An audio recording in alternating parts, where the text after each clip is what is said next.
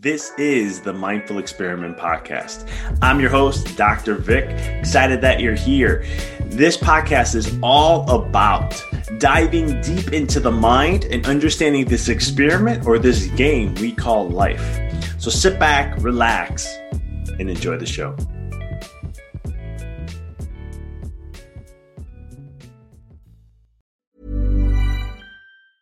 Hiring for your small business? If you're not looking for professionals on LinkedIn, you're looking in the wrong place. That's like looking for your car keys in a fish tank. LinkedIn helps you hire professionals you can't find anywhere else, even those who aren't actively searching for a new job but might be open to the perfect role. In a given month, over 70% of LinkedIn users don't even visit other leading job sites. So start looking in the right place. With LinkedIn, you can hire professionals like a professional. Post your free job on linkedin.com/people today. Many of us have those stubborn pounds that seem impossible to lose, no matter how good we eat or how hard we work out. My solution is PlushCare. PlushCare is a leading telehealth provider with doctors who are there for you day and night to partner with you in your weight loss journey. They can prescribe FDA-approved weight loss medications like Wegovy and Zepbound for those who qualify. Plus, they accept most insurance plans. To get started, visit plushcare.com/weightloss. That's plushcare.com/weightloss. Since 2013, Bombas has donated over 100 million socks, underwear, and T-shirts to those facing homelessness. If we counted those on air, this ad would last over 1,157 days. But if we counted the time it takes to make a donation possible, it would take just a few clicks. Because every time you make a purchase, Bombas donates an item to someone who needs it. Go to bombas.com/ACAST and use code ACAST for 20% off your first purchase. That's bombas.com/ACAST, code ACAST.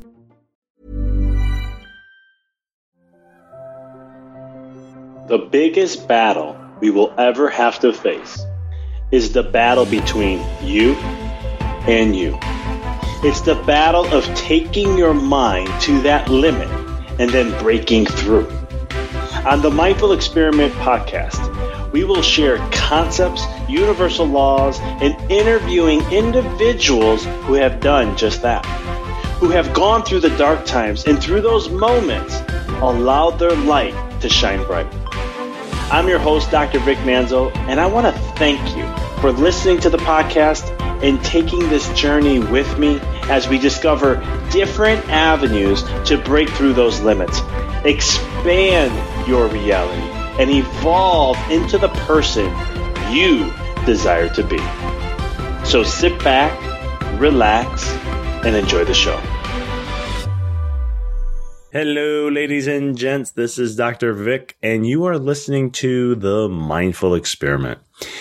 In this episode, I had the pleasure to interview Debbie and Dr. Rob Maldonado. They are utilizing Jungian psychology and transforming many different lives on so many different levels. They're respectively the president and the CEO of the Academy of Jungian Spiritual Psychology, providing world-class personal development and coach training that transforms people's lives through live seminars and multimedia online courses. Dr. Rob is recognized internationally as a human behavioral and relationship expert. He and Dr. Debbie is a master Jungian life coach, instructor, and the author of the best-selling book, Let Love In, Open Your Heart and Mind to Attract Your Ideal Partner. Debbie and Rob have helped thousands of women around the world improve their personal relationships, increase their income, create their dream business, and discover their purpose in life through deep multi-sensory process based on Jungian psychology and Eastern traditions. Their mission is to raise the bar in the personal development industry to provide a higher level of training with more depth, real psychology, and science-based solutions that truly transform a person into their true self. This was a great interview that they dove deep about their experiences, like Debbie shares about taking her coaching business all the way up to from 6 figures to 7-figure level, and the work that they do and the different things that they work with neurodevelopmental, neuropsychology, multicultural socials, neuroscience, and so much more. And it's really great. The gelling of the both of them working together is a great duo, and you'll get that and feel that as we go through the podcast and the episode and so much more. So I cannot wait and no longer to share with you Debbie and Dr. Rob Maldonado. So Dr. Rob and Debbie, I want to first just really welcome you to the show. So excited to have you guys on. Great to be here. Nice to be here. Absolutely. So you guys do a lot of fun stuff, and it's right up my alley in a sense because Jungian psychology and all that and all that kind of stuff, it fascinated me at a young age. So when I saw your guys researching you guys and studying you guys, I was like, this is going to be a fun episode. So I'm really excited to have you guys here. Same here. Yeah, it's we do have a lot of fun. Yeah. I love it. Main driving force. Yes, if we're not having fun, we're doing something wrong. I think that's what they say. It's so true, right? That's so true. So, but one thing I always like to ask people in the beginning is like how you got into this. Like what kind of led you that way to get into, and I'm probably messing up the word, Jungian psychology and all the stuff that you guys do. That's close enough. Yeah, young and the restless. Like the J in young is like a Y. So. There we go. That's right, Jungian. Okay, perfect. Swiss. I think it's a German name, right? Young. Anyway. It started off with me, the lonely Debbie, going off and trying to do personal development in order to figure out my life. I was looking for my purpose. I was looking for love. And so I delved into, you name it, I did it. Everything in the, I talked to my clients and they're like, oh, I did this. Oh yeah, I did that too. And for years, I was basically going on in circles for a while. And then I got laid off from my corporate job. I was doing internet marketing for Gaiam, which is a big company that does yoga. And I thought I was kind of doing my purpose, doing some spiritual, working for a spiritual company. But I think I was really driven to be an entrepreneur. So when I was laid off, I said, I have to do something different. I love psychology. What can I do? And I just went to hypnotherapy school because I really was intrigued with the mind and creating. And I started off as a hypnotherapist. And then lo and behold, I met my husband, Dr. Rob, and we just started talking about like what I was learning as a hypnotherapist and what I was doing with my clients and working with them in relationships. And he was talking, I'll have him tell you what his side of the story is, but he started introducing me to Jungian psychology. And it was so intriguing to me. I was like, I kind of heard some things about Jung. You heard about the collective unconscious and you hear about the shadow and you hear about synchronicity and all these terms, archetypes. And I never really studied it deeply because it is really complex at the deepest level. But I started asking him, would you mind doing some, like I had a little radio show. I was like, do you mind being on my show and introducing this topic? And I started, slowly pulling him into teaching with me. And then we finally decided to start a company together. And what I noticed is that the difference between what I was doing in hypnotherapy and what I do now is that in hypnotherapy, I was working on symptom relief and on really short term, and healing, more of a therapy based type of coaching. And it actually isn't coaching. It's more therapy, and shifted to a coaching model where it was more of a positive way of working with a client, having her see herself as whole. A lot of our single clients see that they're going out there and everyone's telling them they're wounded and they have to heal their childhood. And I wanted to really help them in a way to start off feeling whole and knowing that they have a higher potential. And so some of the conversations Rob and I had early on formulated that idea that let's stop healing people. Let's stop using therapy on these people, and let's come up with another way to use Jungian psychology in a more positive way. Yeah. And that's how he put my peanut butter in my chocolate, and we made a delicious, tasty business. I love it. Yeah. My approach was completely on the other side of the spectrum. I started really with Jung. It was one of the first psychology books that I read and was intrigued from the beginning, and was reading Eastern philosophy at that time. And this was before I got into university and all that. Well, once I got into the university, I got into the paradigm of the modern psychology, right, which is more neuroscience and neurodevelopment. I did a lot of my pre-doc training in neurodevelopmental disorders in children.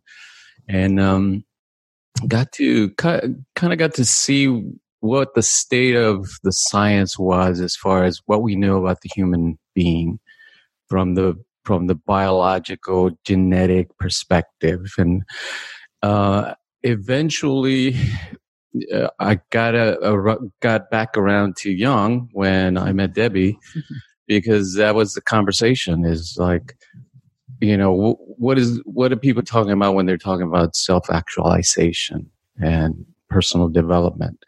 Well, we started going through the theories that are out there, and the Jungian model was really the deepest one, the one that addressed the kind of the existential postmodern state of where people are at now, where they're kind of seeing the universe in this fragmented, materialistic point of view that's leaving them empty, really, because there's no power in that. Mm-hmm. If you're only a biological being made up of these particles and atoms, and your psychology is just about, depending on what the scientific data says, that's spiritual poverty, basically. You're living in a very, impoverished universe.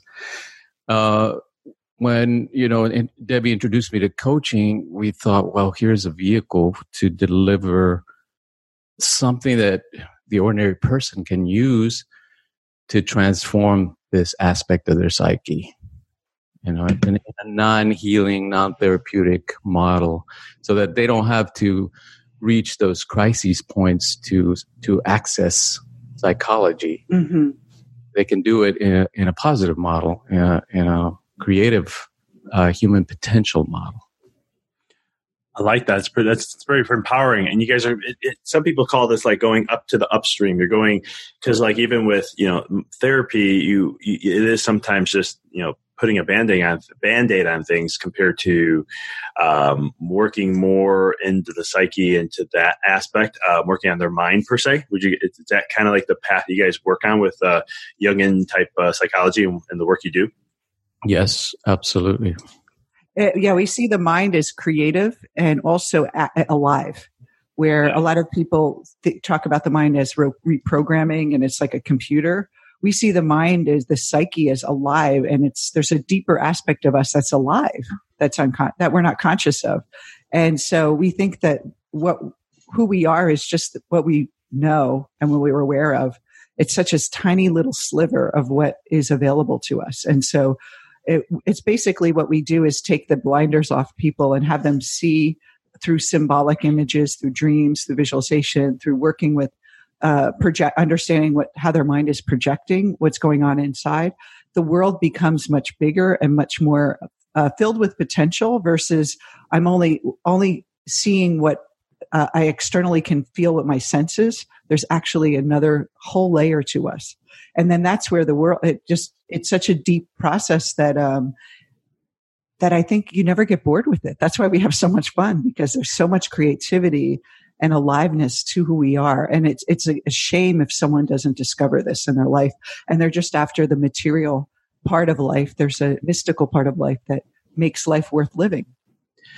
So true in so many ways. I mean, we see it, things I share a lot is all about like, we live in a 1% reality where we think this is reality, the external environment, the five senses, the material, all that, compared to the 99 is like a whole vastness of a whole different world that's beyond our five senses that takes, as you guys were just saying, it never gets boring, right? It's always, there's something new. It's creative energy. It just never ends. And just a vast different comparison between the two. Unfortunately, people in this day and age are living more in that 1%, but there is a shift happening. And it's kind of cool to see that and you guys probably experience it a lot when you see the people shift from that 1 to the 99, and it's just like something has awakened back in them. Mm-hmm. Yeah. I think individuation, just like Jung says, it's innate in us. It's what we're meant to be doing. Really, that's what we're designed for. If you look at the human body and the brain and the mind, that's what it's designed for. It loves to do that. It loves to think about these abstract ideas, to think about possibilities. Mm-hmm. The imagination is the most incredible instrument in the universe. Probably just it can create out of thought, out of consciousness. And most people, because they don't understand the nature of consciousness, they think they are their personal mind. They buy into this idea that I'm the persona, and that my whole life is about making sure this persona survives and thrives, and people accept it. And there's nothing wrong with that, but it's a survival strategy, and it only goes up to that level, the survival level. If you really want to experience the human potential, you have to individuate. You have to undergo that transformation that Jung called individuation. And I don't know if you guys, this is what we do as chiropractors. Everything we're massive on individualizing, massive on each individual on their own path and helping them evolve and adapt to their environment the way they need to. And in chiropractic, we also say that there is no one care plan is the same. No one adjustment does the same thing to each individual. Nice. Which is kind of cool.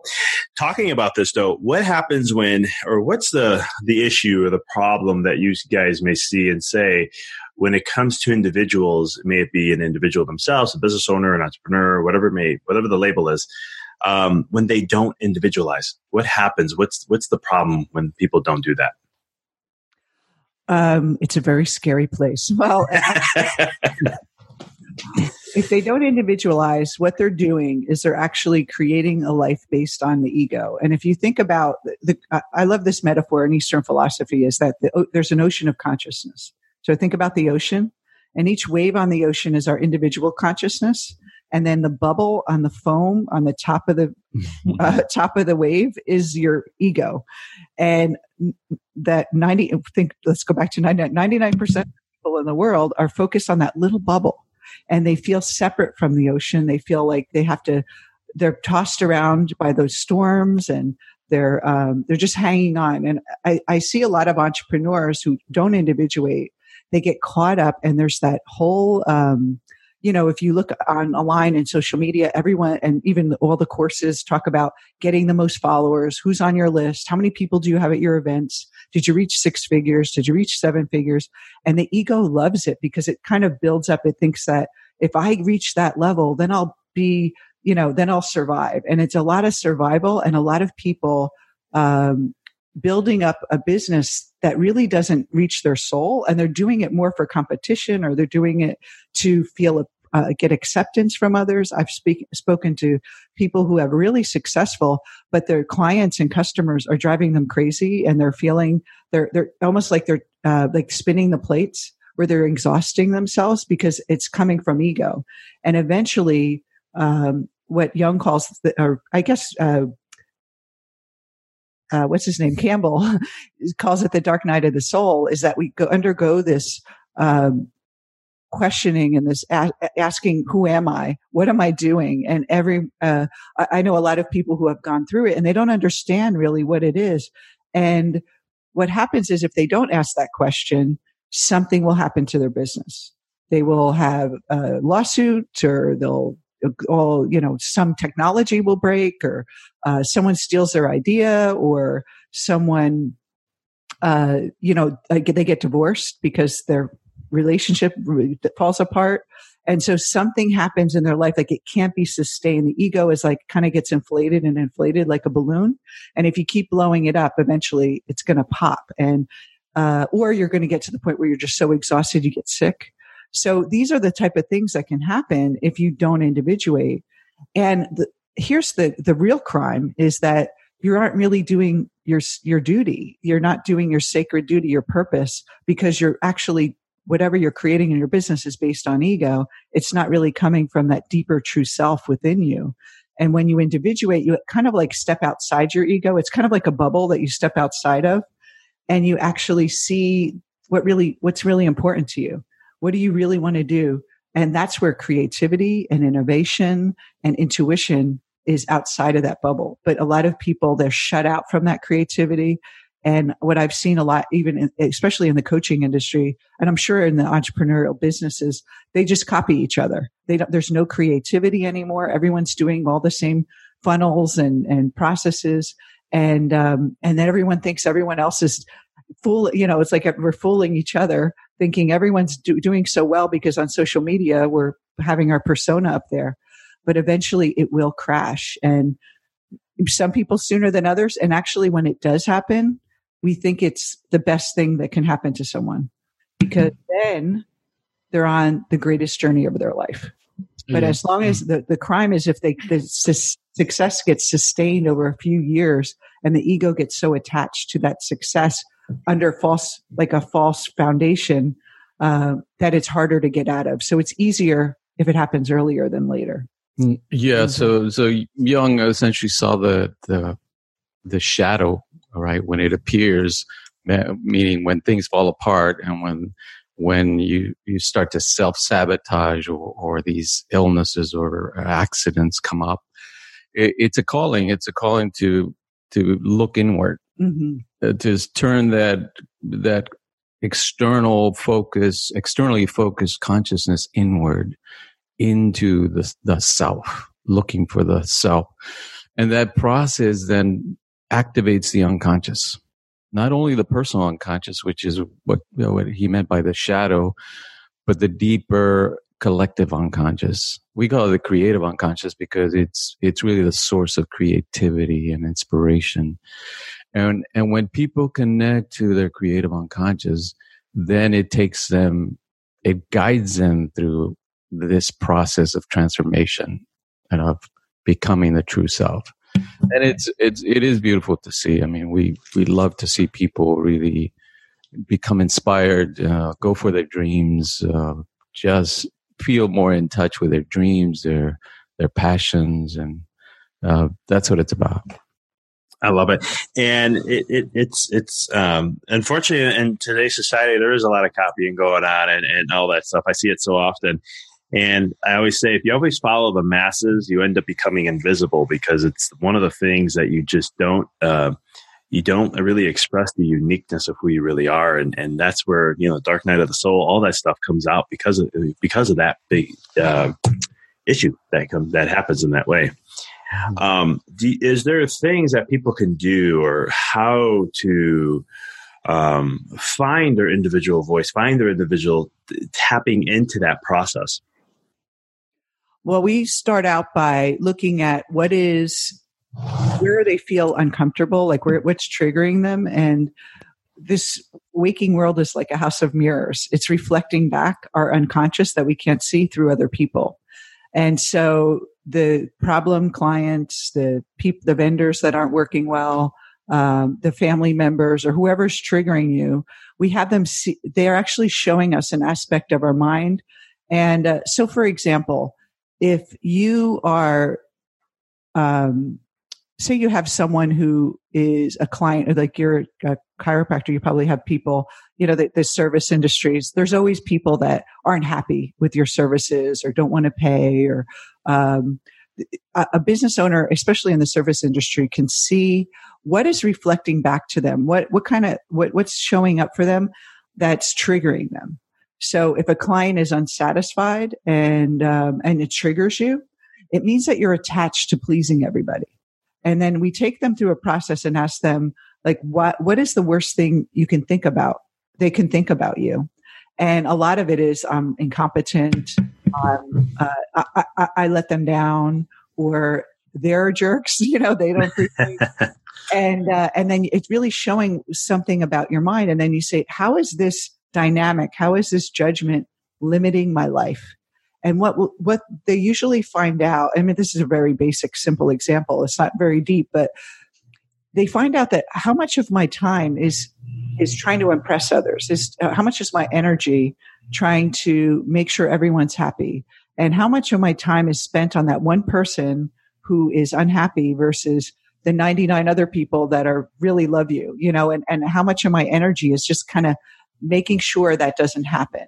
And especially people in the service industry, I think they want to make other people happy. They're saying, I'm here to help others. And they feel that when they don't help someone, that they're failing. And the ego loves to hang on to that with that attachment of your worth is based on what other people think of you. And that's basically how the ego was constructed early on in life. We are building up our survival kit to make sure that we fit in with everyone, that everyone likes us, that we don't cause any drama. We have these like survival skills that we use psychologically to keep us a part of the family, and then a part of the culture, and the part of the society, our classmates, and then eventually our colleagues and peers and friends. And then that persona basically is what we're attached to, that people need to think this of us. All those things that they want to be, the helpful person, the opposite goes in the shadow, because you can't be one thing without not being something else. So if you want to be the helpful person, what goes in the shadow is someone who's like a charlatan, someone who's scamming, someone who's hurting people. And so that they push that away. And then anytime someone questions what their work is, they get triggered because it's like touching on that shadow. And so they end up building up a business or service that actually is really kind of false. It's almost like I'm doing it to look good versus, I really want to say this, but I better not because people won't like it. Or I really want to move this way, but I better not because it's not safe and I'll lose my base. I'll lose my, these people. And then it becomes a trap. And so that's really something really simple people can ask is, who's the one person in my life right now? I'm sure there's someone this week that has triggered you. And I ask, like, why is that person, why am I giving that person so much power? And they're reflecting back something that you don't want to be. And that is limiting what's possible for you, because you're creating really for survival of the persona versus really living on that deeper level. And then once you go through that level, then you have access to your intuition and creativity. But until you that's the first barrier that you have to, the shadow is the first barrier. Before you get into the riches, it's like the hero's journey. You have to face these obstacles before you have to earn your right, basically, to get to the goodies, the gold. Yeah. Yeah, it is a type of initiation into the deeper mind. And accept responsibility for everything that's showing up in your life is the source is coming from within you. That there's no external objective reality out there. It's always coming from within you, and it's reflective. And the more you pull back that projection and stop feeling powerless in the world, the more power you'll realize within yourself. And it's so true in so many ways. I think the biggest thing is that self-responsibility for people. I mean, a lot of people, especially in society, we're taught and trained, you see it in just the news and media about victim and this happened and this, and I'm a victim for this or so forth, compared to saying, maybe I am the cause of all things, which is sometimes a tough pill to swallow for some people. Mm-hmm. I'm sorry. I said, absolutely. Yeah. And so, one of the things I've learned through time is that people will spend twice the amount of energy to avoid pain and that could be the dark soul, the shadow and all that stuff, than to just go through the initiation process. Like you said, Dr. Rob, which I like that, to go ahead and just do the work. How important is it for people to get into the shadow and do the work and basically get into the shadow and just do the work? Oh, yeah. Yeah, it is. The question arises essentially this way.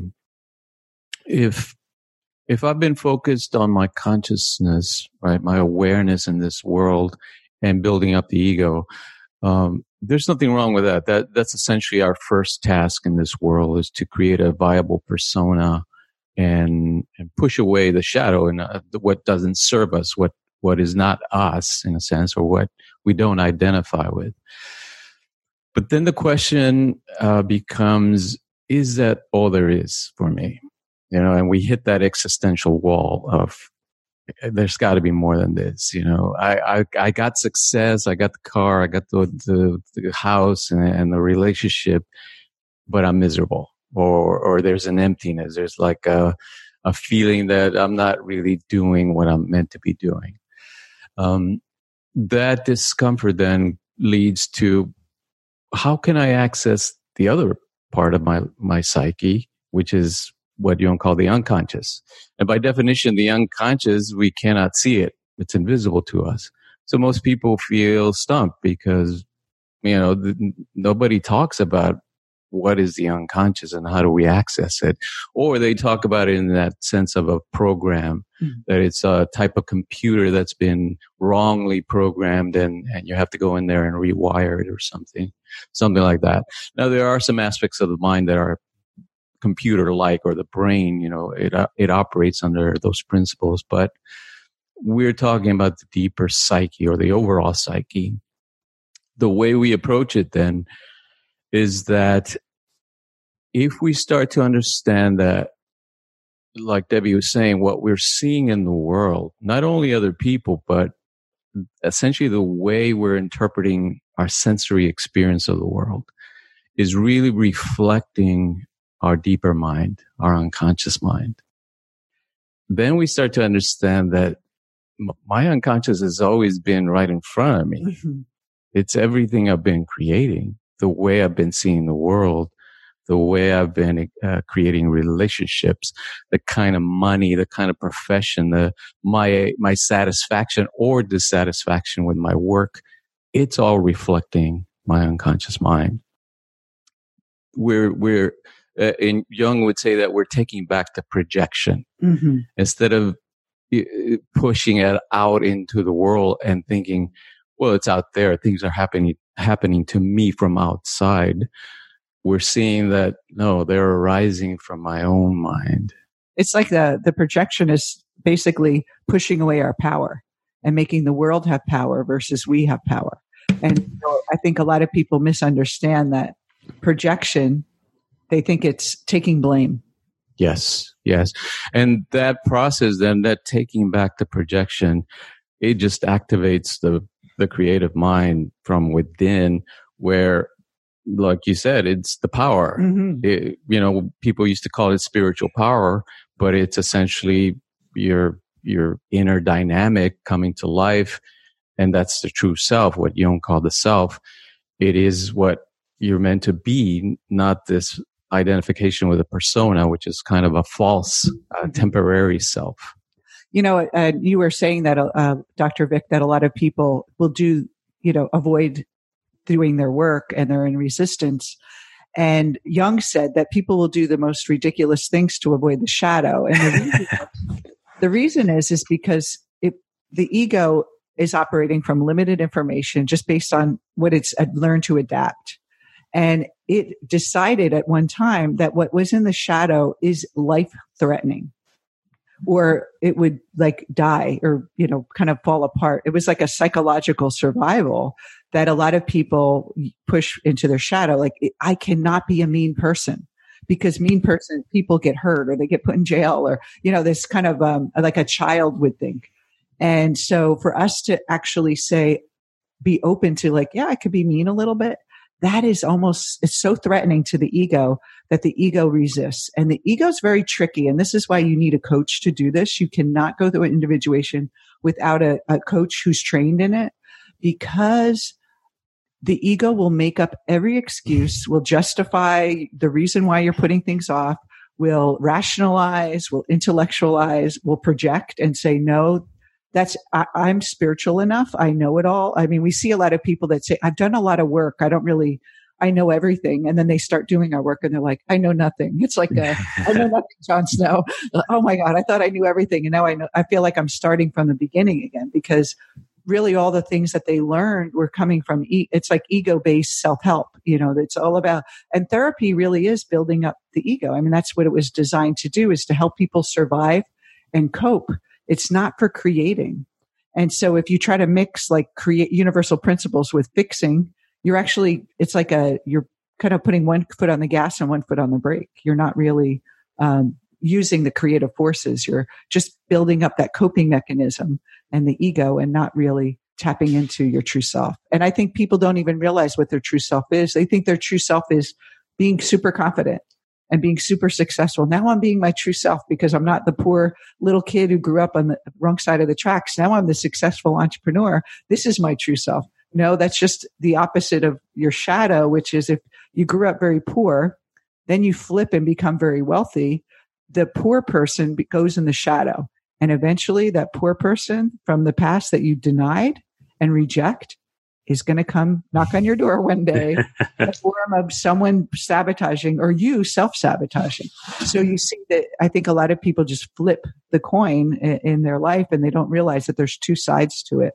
So whenever you're really attached to being one way, the opposite goes in the shadow. And because the psyche has to balance itself that way before you go through the shadow work. And then once you go through the shadow work, it's not that you want to be poor, but it's a choice. You're not building up wealth because you fear being poor again. And I see this a lot. I mean, I saw this with myself too, that kind of getting caught up in being the 6-figure, then the 7-figure coach, then the multiple, you have to be that. So everyone's impressed by you. It's like the only person you're trying to impress is yourself, really. And so we have to really be humble and really be intimate with our own psyche and understand that we can have all those things. The key is we want to be able to choose it, not let the shadow dictate and drive us to exhaustion to try to build it up. I like that very much, and you guys explain it very elegantly with it. And it's true in so many ways. Ego has a place. I always tell people that it has, like, we wouldn't be here without it, but I would say don't let it dictate your life, and don't let it control every fabric and say, well, if you're not here at this, like a 6-figure or 7-figure, then you're not successful. And I mean, I went through that my own self, thinking that, and men do this more often than women. Not saying women don't, but it's men, we value or look at ourselves in a way to where financially I'm successful if I have this much money. And then depending on what profession or group you're in and what they say and dictate, the leaders of them, then they format that mind to tell you the same thing, that, hey, this is what success means. And then all of a sudden you think in your world, at least that's what happened to me. I thought, okay, I have to be at this level, see this amount of people, do this, be at this level, get these accolades, all these awards. And the next, I am successful. I'm considered to be a good chiropractor who's serving the masses like I always wanted to, and so forth. Which then, of course, when you get there, you look back and the shadow comes out and then you're like, I'm still not happy, still not fulfilled here. What's going on? I remember it really hit me one time when we had reached 7 figures and I was on a stage of my coach. I paid to be on stage. I don't know why I did that, to be a testimonial. But I remember the year before going, I want to be on that stage. I want to be the coach that made it and the success. And so I had all these badges on my little name badge. I was VIP and, excellent, whatever that they put on at those events.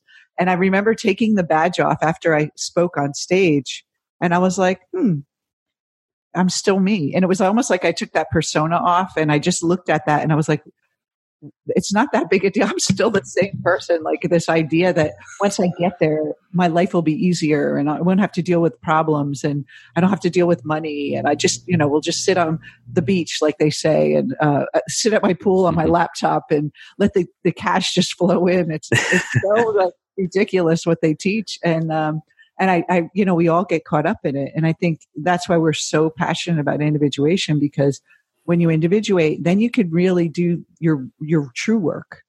And I see a lot of coaches that are actually business coaching. They're doing it because they think that's the fastest way to make money. And it's the copy of a business coach now. And everyone's a social media expert. And I think that deep down inside, they got into the business because they wanted to help people on a personal level, not build a business. And I see a lot of them kind of feel like they want to go back, and they don't know how to leave what they built up financially to really do what they love. And that's really, I think that's what individuation can do. It's clarify your purpose and help you feel more satisfied and have more meaning and have the money you want and the success and the relationships, but coming from a different place. I couldn't agree more. And I think when you do individualize, or you guys say individuation, right? Individuation, yes. Individuation, right? So I believe when you do that, just from my own personal experience and some other friends of mine who have gotten away from the molds of what we're told and kind of done their own thing, you are happier and more fulfilled, but even financially you're rewarded more than when you were before, not initially, but over time. And it's funny how that worked out, because I was like, I'm not doing what I'm told to do or what I was explained to do or how I was taught, but I'm doing something that's so vastly against the grain, but at the same token, it's working out better for some reason. And then it was at first what I was like, I'm not even working as hard as I thought I needed to anymore. Yes. Yeah, it is remarkable. It's like things just appear. Yes, so true.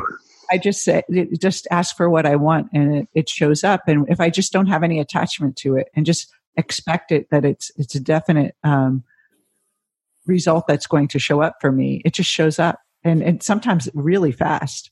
But before it was, I have to really work hard. I got to do a launch. I got to manifest and I got to visualize all the time. And I think that's the key is I think people are trying too hard to manifest things. And when you feel that you're trying hard and you're thinking that you're attracting it from outside, then it feels like this force of, oh my God, I got to put my vibration out there and pull it back in. And you're like kind of lassoing it in and it feels exhausting. But when it comes from inside of you, it's almost like you wake up and the world is created from inside of you versus it's something separate that I have to go out and work hard to achieve. So true. And it's like you guys said earlier, it's just taking your power back, taking the power, the focus, the energy back to you instead of putting it outside of you. Yes. So true. Now, is there like a psychology to success? I've heard this so many times. With the law of attraction, The Secret came out. And they talked a lot about that, and they always the verbiage that's used often is if you gave everybody all the money and spread it out evenly within a year to a couple of years, all the money will be back to the same individuals. Is there some sort of a psychology to or success? I got a few questions in here, but because success could be also something different to each individual. But just in success in general, is there a psychology to it? Yeah. From our perspective, because let's say the underlying the underlying philosophy that we operate from is. That the universe is essentially consciousness. Now, a lot of people may say this, but if you listen to the way they're speaking and how they conceptualize creating and manifesting, they're falling back to the same materialistic interpretation of the universe, that it's somehow, that things are somehow independent of their mind. Really the paradigm of consciousness affirms that there is nothing outside of consciousness. Everything we experience as human beings, essentially the universe is consciousness. There is nothing outside of that. That's that non-duality. There is no other, not two, not a physical universe and a spiritual universe, but that everything exists within kind of that universal mind we call consciousness. When you operate from that perspective, then you see that if you want to create abundance, if you want to create what people call success, well, you have to create it from within. It's not about going out there, into the world. Obviously, we're going to take action, but the action is essentially to manifest it in what we call or what we experience as the physical universe. We have to create it first as an idea, as a mental construct, as a way of experiencing ourselves in the universe. When you're able to create that and understand that and you're operating from that paradigm of consciousness, then you're on the right track. Because even if you succeed in, let's say, manifesting abundance, but you're still in that materialistic universal paradigm, it's only going to lead you to more bondage, to more attachment. The things will own you, essentially. They'll feel outside of you. Yes. Yeah. Because you'll always fear losing them and they'll appear to be external to you and you'll always be bound to them somehow. And that's not what we want. We want to create out of freedom. Mm. In other words, we want the money, the success to serve our higher purpose, not the other way around. Mm-hmm.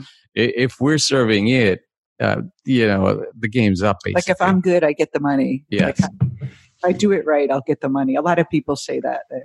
I think I'm doing it wrong. The money is not coming in. And that in itself is, are you really doing, and this is really important. Don't do personal development to get material things.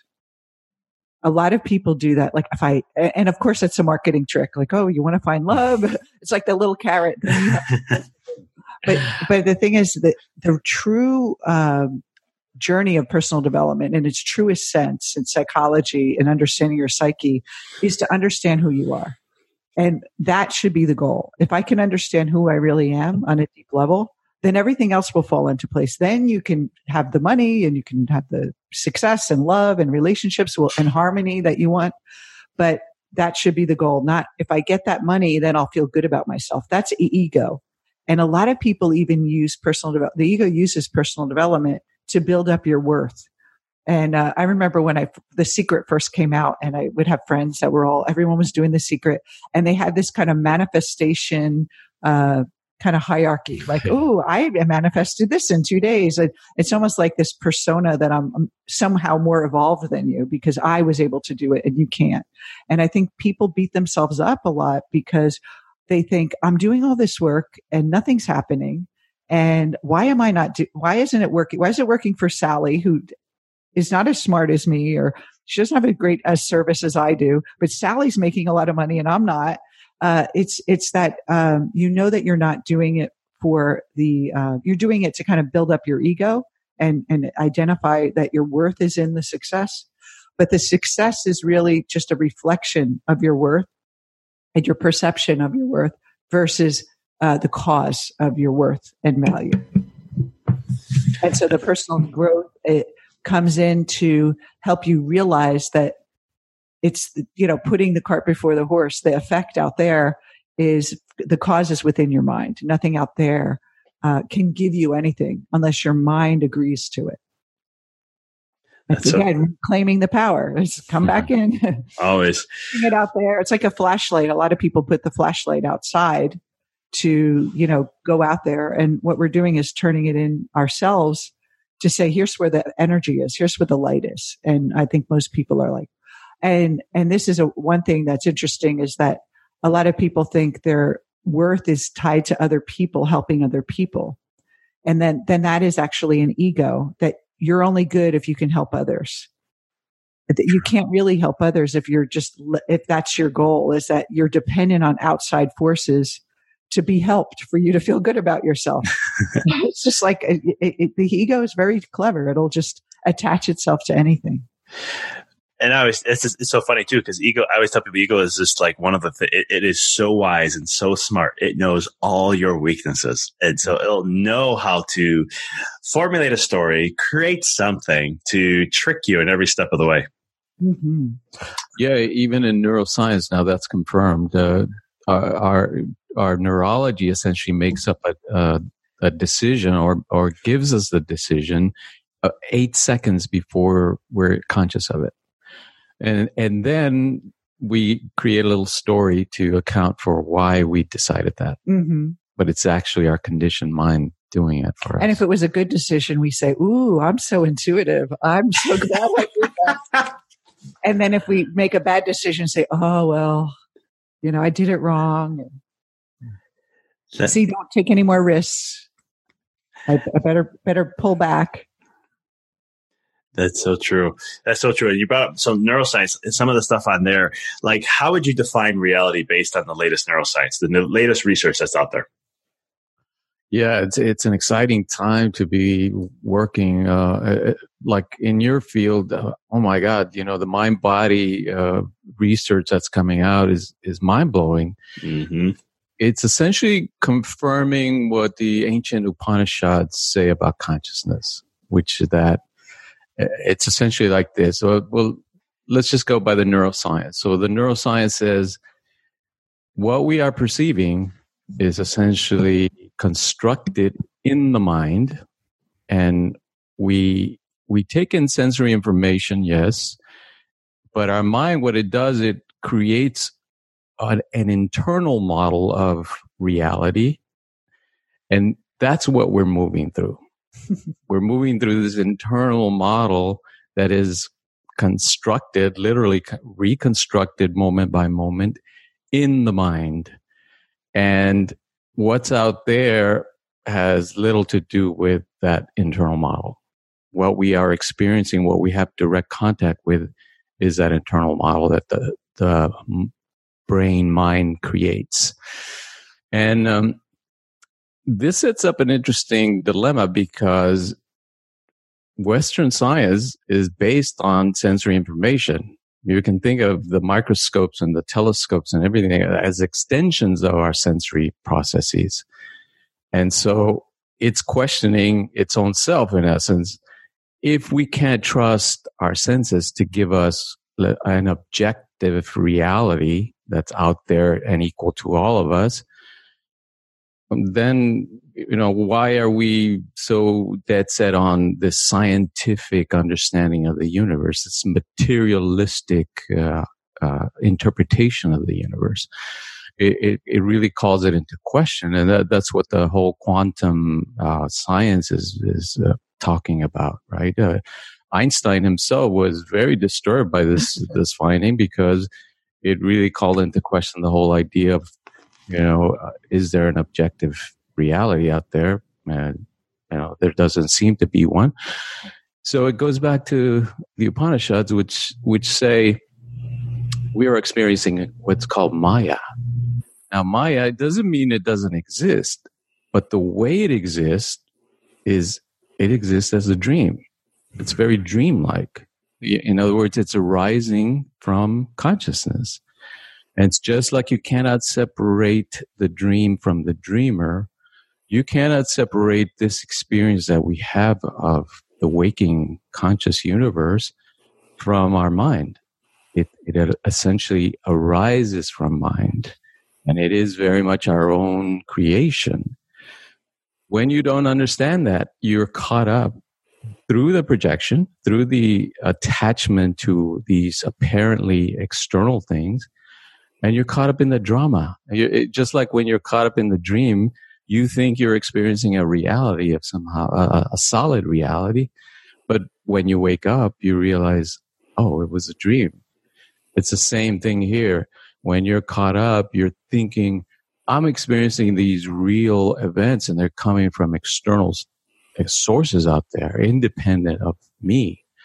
But as you wake up, as you become enlightened, as the mind awakens, you realize I'm the creator of all this. And it's kind of scary because, if you brought up with a religion to pray to a God, and you leave it up to God, you leave it up to the universe, even the universe, leave it up to the universe. It's sort of a way to kind of, the ego justifies, like my favorite phrase, not everything happens for a reason. Everyone says everything happens for a reason.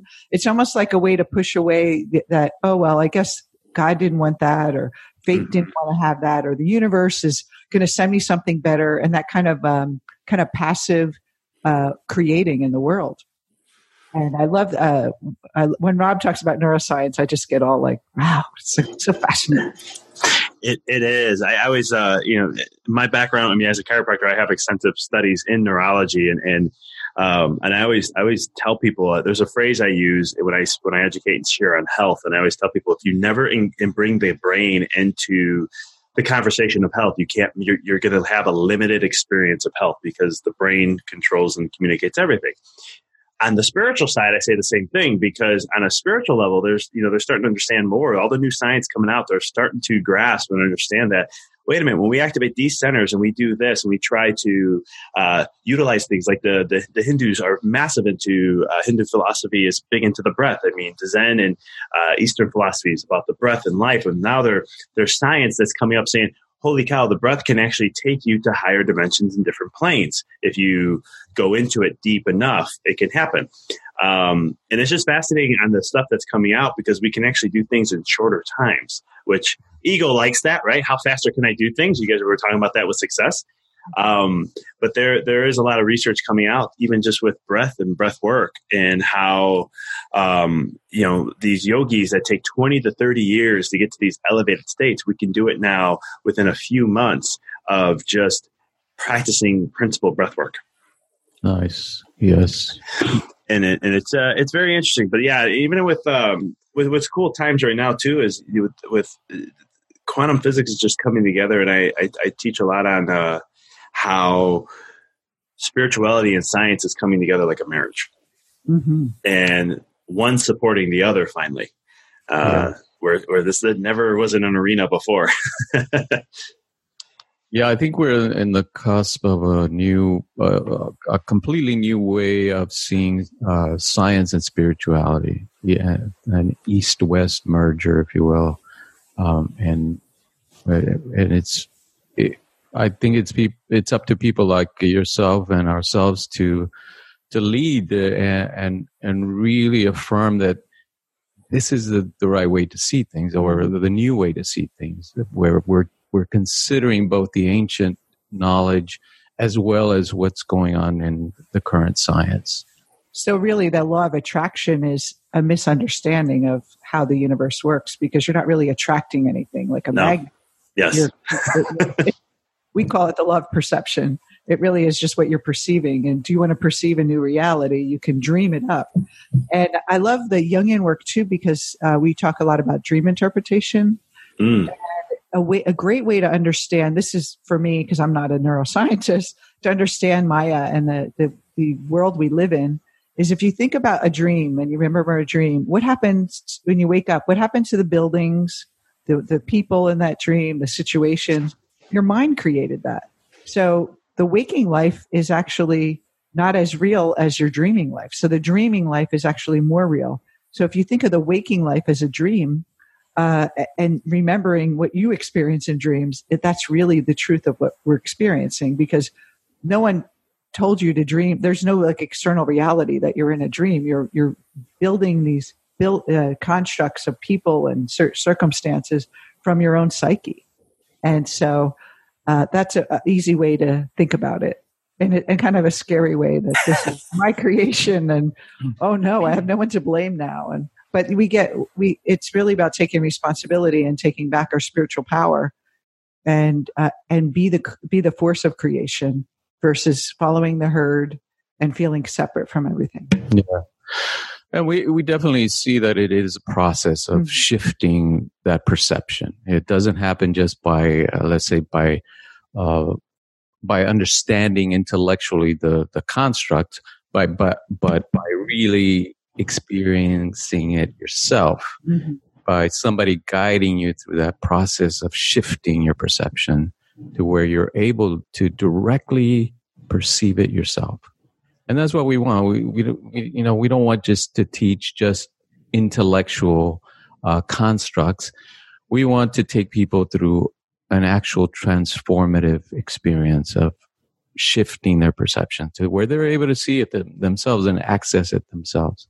And that's why we developed the coaching school, because we wanted people to be out there empowered, to be teaching others, to be coaching others through that, create that ripple effect. Mm-hmm.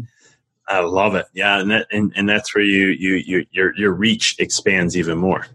Yes, because there is a need for this. And we feel like the coaching industry needs a shift away from the healing or just the basic pop self-help. And people want a real psychology that they can use at not just symptom relief, but actually a long process where they can work with clients on a longer term basis and take them through a really deep, profound transformation.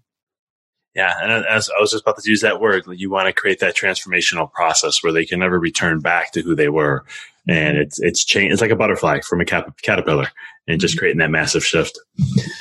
I love it. So, how can then people connect with you guys? How can they reach out and get to know more about you guys? What are you up to? I know you guys have online programs, you have coaching, you had a bunch of stuff. I was looking at your website. So, how can they all get a hold of you guys? Well, we have a new URL that we're going to be using, and it's the center of JPP.com, and it's the Center of Jungian Positive Psychology, which is our company. We do training for coach training, and then we also do training for non-coaches to help them go through the process. We offer courses and deeper trainings and live events.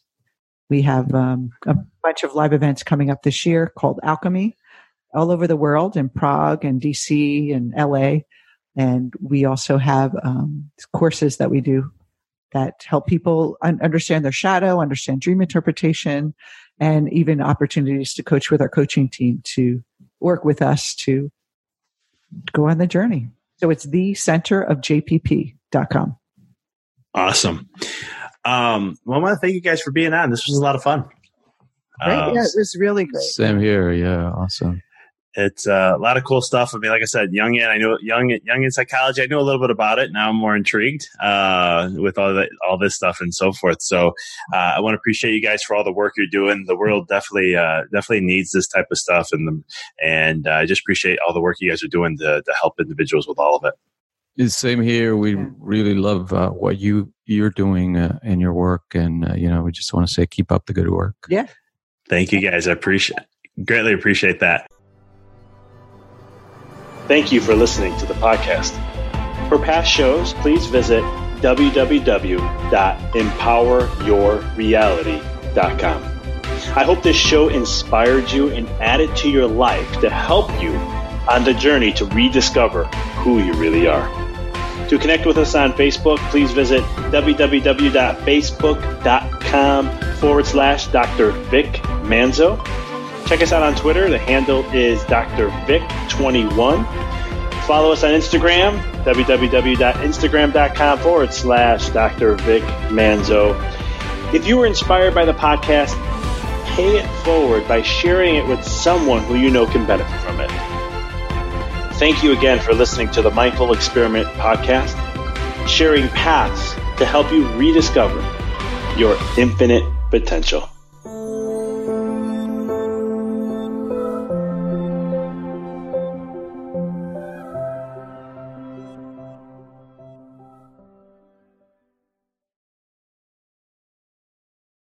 Thanks for tuning into the podcast. If you found this episode to be inspirational, pay it forward by sharing with someone that you know can benefit from this. If this is your first time tuning in, please follow us, connect with us so you don't miss another amazing episode.